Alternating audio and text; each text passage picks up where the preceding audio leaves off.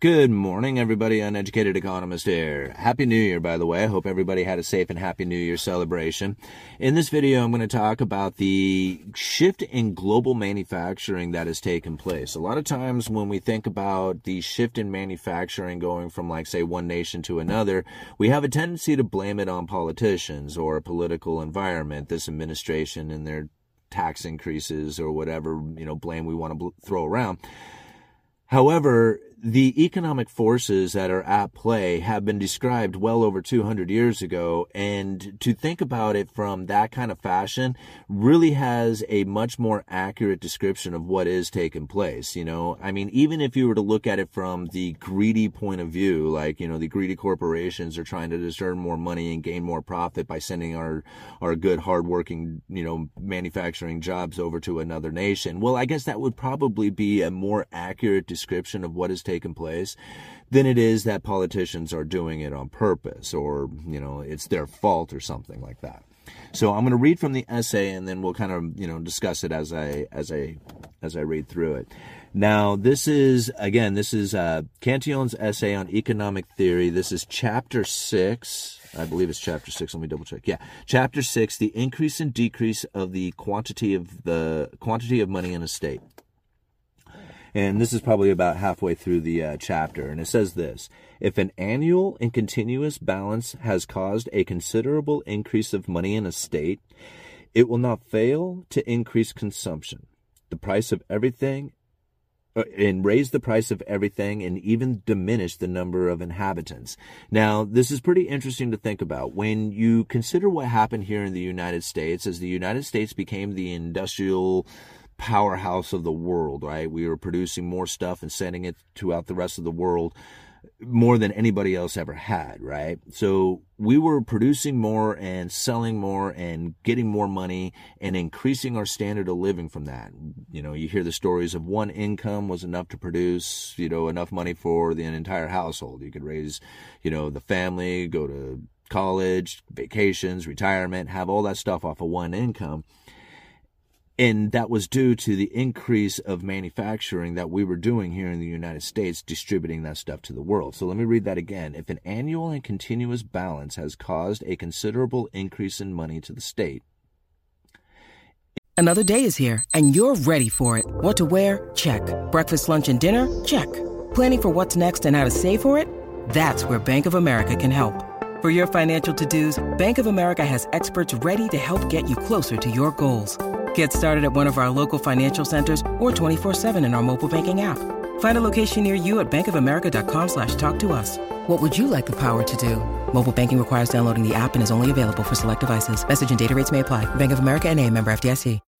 When you need mealtime inspiration, it's worth shopping Kroger, where you'll find over 30,000 mouth-watering choices that excite your inner foodie. And no matter what tasty choice you make, you'll enjoy our everyday low prices, plus extra ways to save, like digital coupons worth over $600 each week. You can also save up to $1 off per gallon at the pump with fuel points. More savings and more inspiring flavors make shopping Kroger worth it every time. Kroger, fresh for everyone. Fuel restrictions apply. This episode is brought to you by La Quinta by Wyndham.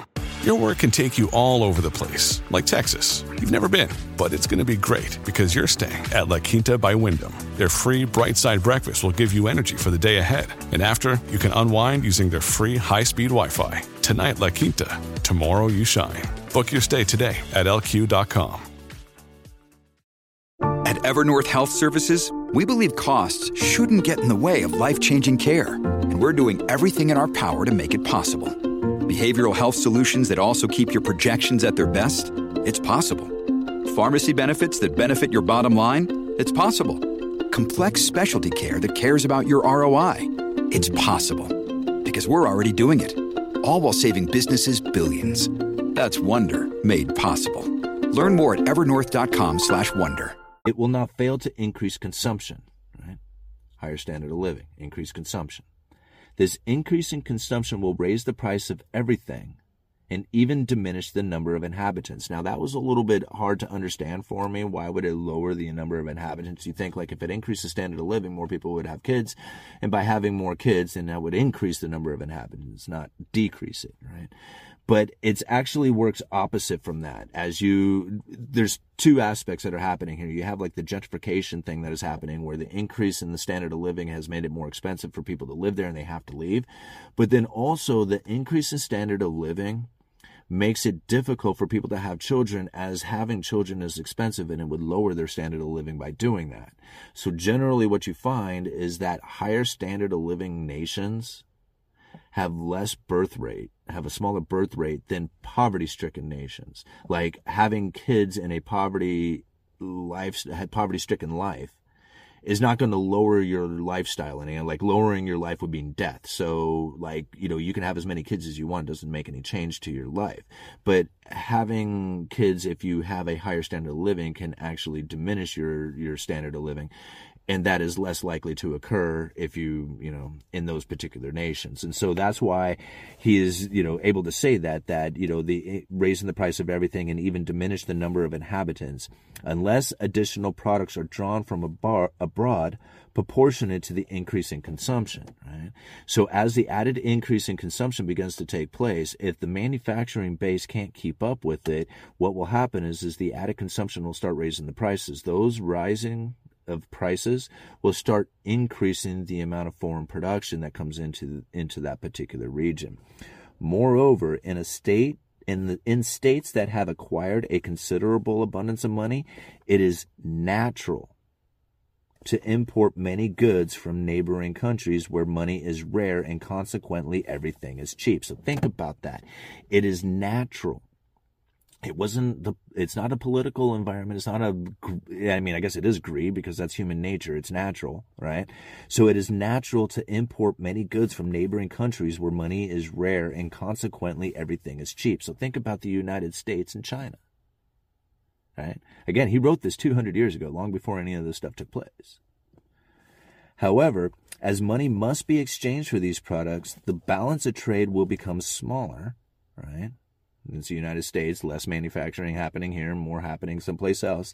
The cheapness of the land and labor of foreign countries where money is rare will naturally cause the building of factories and businesses similar to those of the state, but will not, at first, be as perfect or as highly valued. So if that doesn't describe the United States and China, right? All the manufactured goods here in the United States were prized as being the highest quality and cheap Chinese stuff.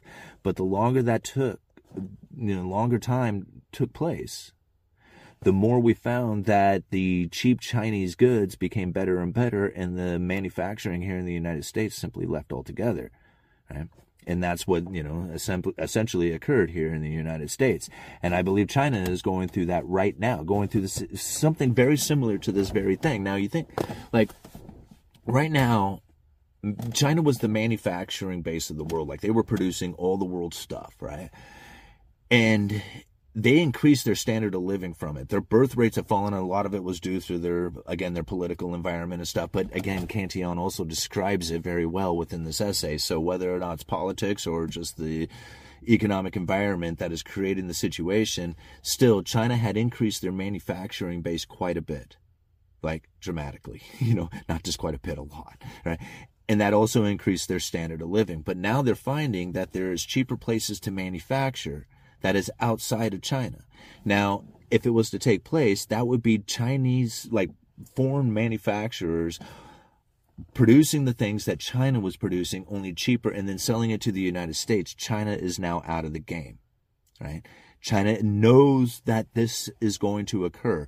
But what are they doing? They are now moving their own manufacturing out of China and moving it to places like Mexico. This is where, like, I'm going to leave a link to this particular article down in the description, talking about how they are moving some of their electric vehicle manufacturing, or the thought of it, of moving their electric vehicle manufacturing out of China to Mexico, so that they can circumvent the tariffs, the taxes that have been had been put on China for their vehicles going into the United States. So they'll manufacture them in Mexico, Mexican-made cars, and move those into the United States. At least this is kind of the idea behind it.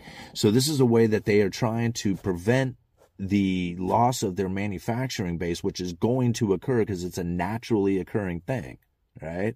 I mean, Cantillon describes it as a natural thing twice within this paragraph. And this is what I see kind of happening from it. I'm going to read this other paragraph here, and then we'll... how much time? We're at 8 minutes into it. I'm not going to make this too long, guys. I promise. Okay. When the overabundance of money from the mines has diminished, and you can replace mines with like debt issuance, right? I mean, Cantillon's describing it as a silver mine, but really the results of the debt issuance is somewhat similar to it. I mean, it's not exactly the same, but similar. When the overabundance of money from the mines has diminished the number of inhabitants in the state, and we know why that happens, accustomed those who remain to excessive expenditures. So everybody who's left over once this money has increased, right? The overabundance of money has caused the prices to increase. Everybody gets used to that. They're like, hey, the people who are remaining here, we're now used to this. We've grown accustomed to it. Raise the price of farm products and the wages of labor to high levels, and ruin the manufacturers of the state by the purchase of foreign products by the property owners and the mine workers. That's really important to hear. See, this is why you can't blame it on politicians. It's a naturally occurring thing. It ruined the manufacturers of the state by the purchase of foreign products by property owners and the mine workers. The people who had first access to the money were buying foreign products. It ruined the manufacturers of the state. It wasn't the politicians. I mean, I guess they could have made laws to say, hey, don't buy foreign products and stuff like that, but it wasn't the politicians. So if the politicians just got out of it, right, and did nothing, this would have occurred. Right? So whether they're part of it or not, it doesn't really matter. This is a naturally occurring thing that's going to happen.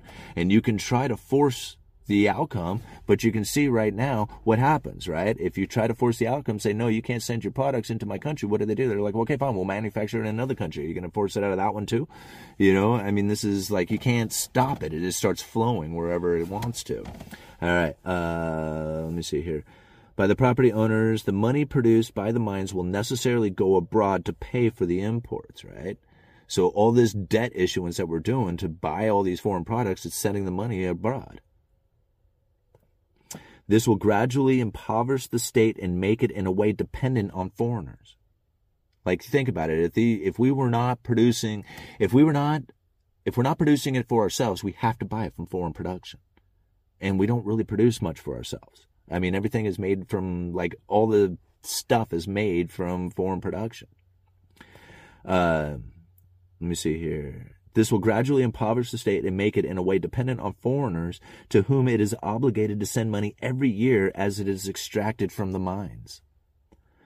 The great circulation of money, which was widespread in the beginning, ceases, poverty and misery follow, and the exploitation of the mines appears to be only advantageous to those employed in them and the foreigners who profit thereby. So this is incredibly important to, like, internalize here, because what is it that China's going to do? Like, the United States, when they realized that they had ruined their manufacturing state and that they were going to end up gradually impoverishing the state in a way dependent on foreigners, because they knew that was going to happen. And if they had to send all their gold out to foreign production, they were going to end up being in poverty, right? Because the great circulation of money, which was widespread in the beginning, would cease, and poverty and misery would follow, right? So we ceased the gold standard and started being in nothing but debt issuance, and we continued to be the purchaser or being dependent on foreign production. China doesn't have this luxury. China, instead, is sitting in a situation going, man, our manufacturing base is about ready to leave because it's a naturally occurring thing. All right, we already know this. And if they don't do something about that, they're going to end up being in poverty and misery. So they're going to have to move their manufacturing base to places like Mexico. And you can see that trying to occur right now within it. Okay. I'm going to leave it at that. I'm going to leave links down in the description to the Cantillon essay. I'm going to leave a link down in the description to the article talking about China trying to set up their, manufacturers over in Mexico. And then I'm also going to leave a link to a live stream where we are going to discuss this even further on Wednesday evening. The live stream will be a members-only live stream. Consider becoming a member of the channel. It's $1 a month. It costs hardly anything. We are going to concentrate the viewers down to a handful of people. We are going to discuss it in a much deeper level. It's going to be this exact topic. There's nothing new that is going to be discussed within that video that is not discussed right here, right now. The only difference will be is that you're going to have closer access to me and, you know, asking me questions about it, or just asking the community within itself. The community will be a lot more responsive to those comments. And that's really what I'm looking for within those members only live streams. Those live streams will remain members only. So I'm trying to give some incentive for becoming a member of the live stream so that, you know, it makes it unique for you. But again, it's not information that is discussed any differently than what I'm discussing right now. It's not secret information or anything else like that. It's more of a way to bring the community tighter, closer to discussion, and, you know, benefits the channel and helps support the channel a little bit more too as well. So I'm going to leave a link to that. So hope to see you on Wednesday.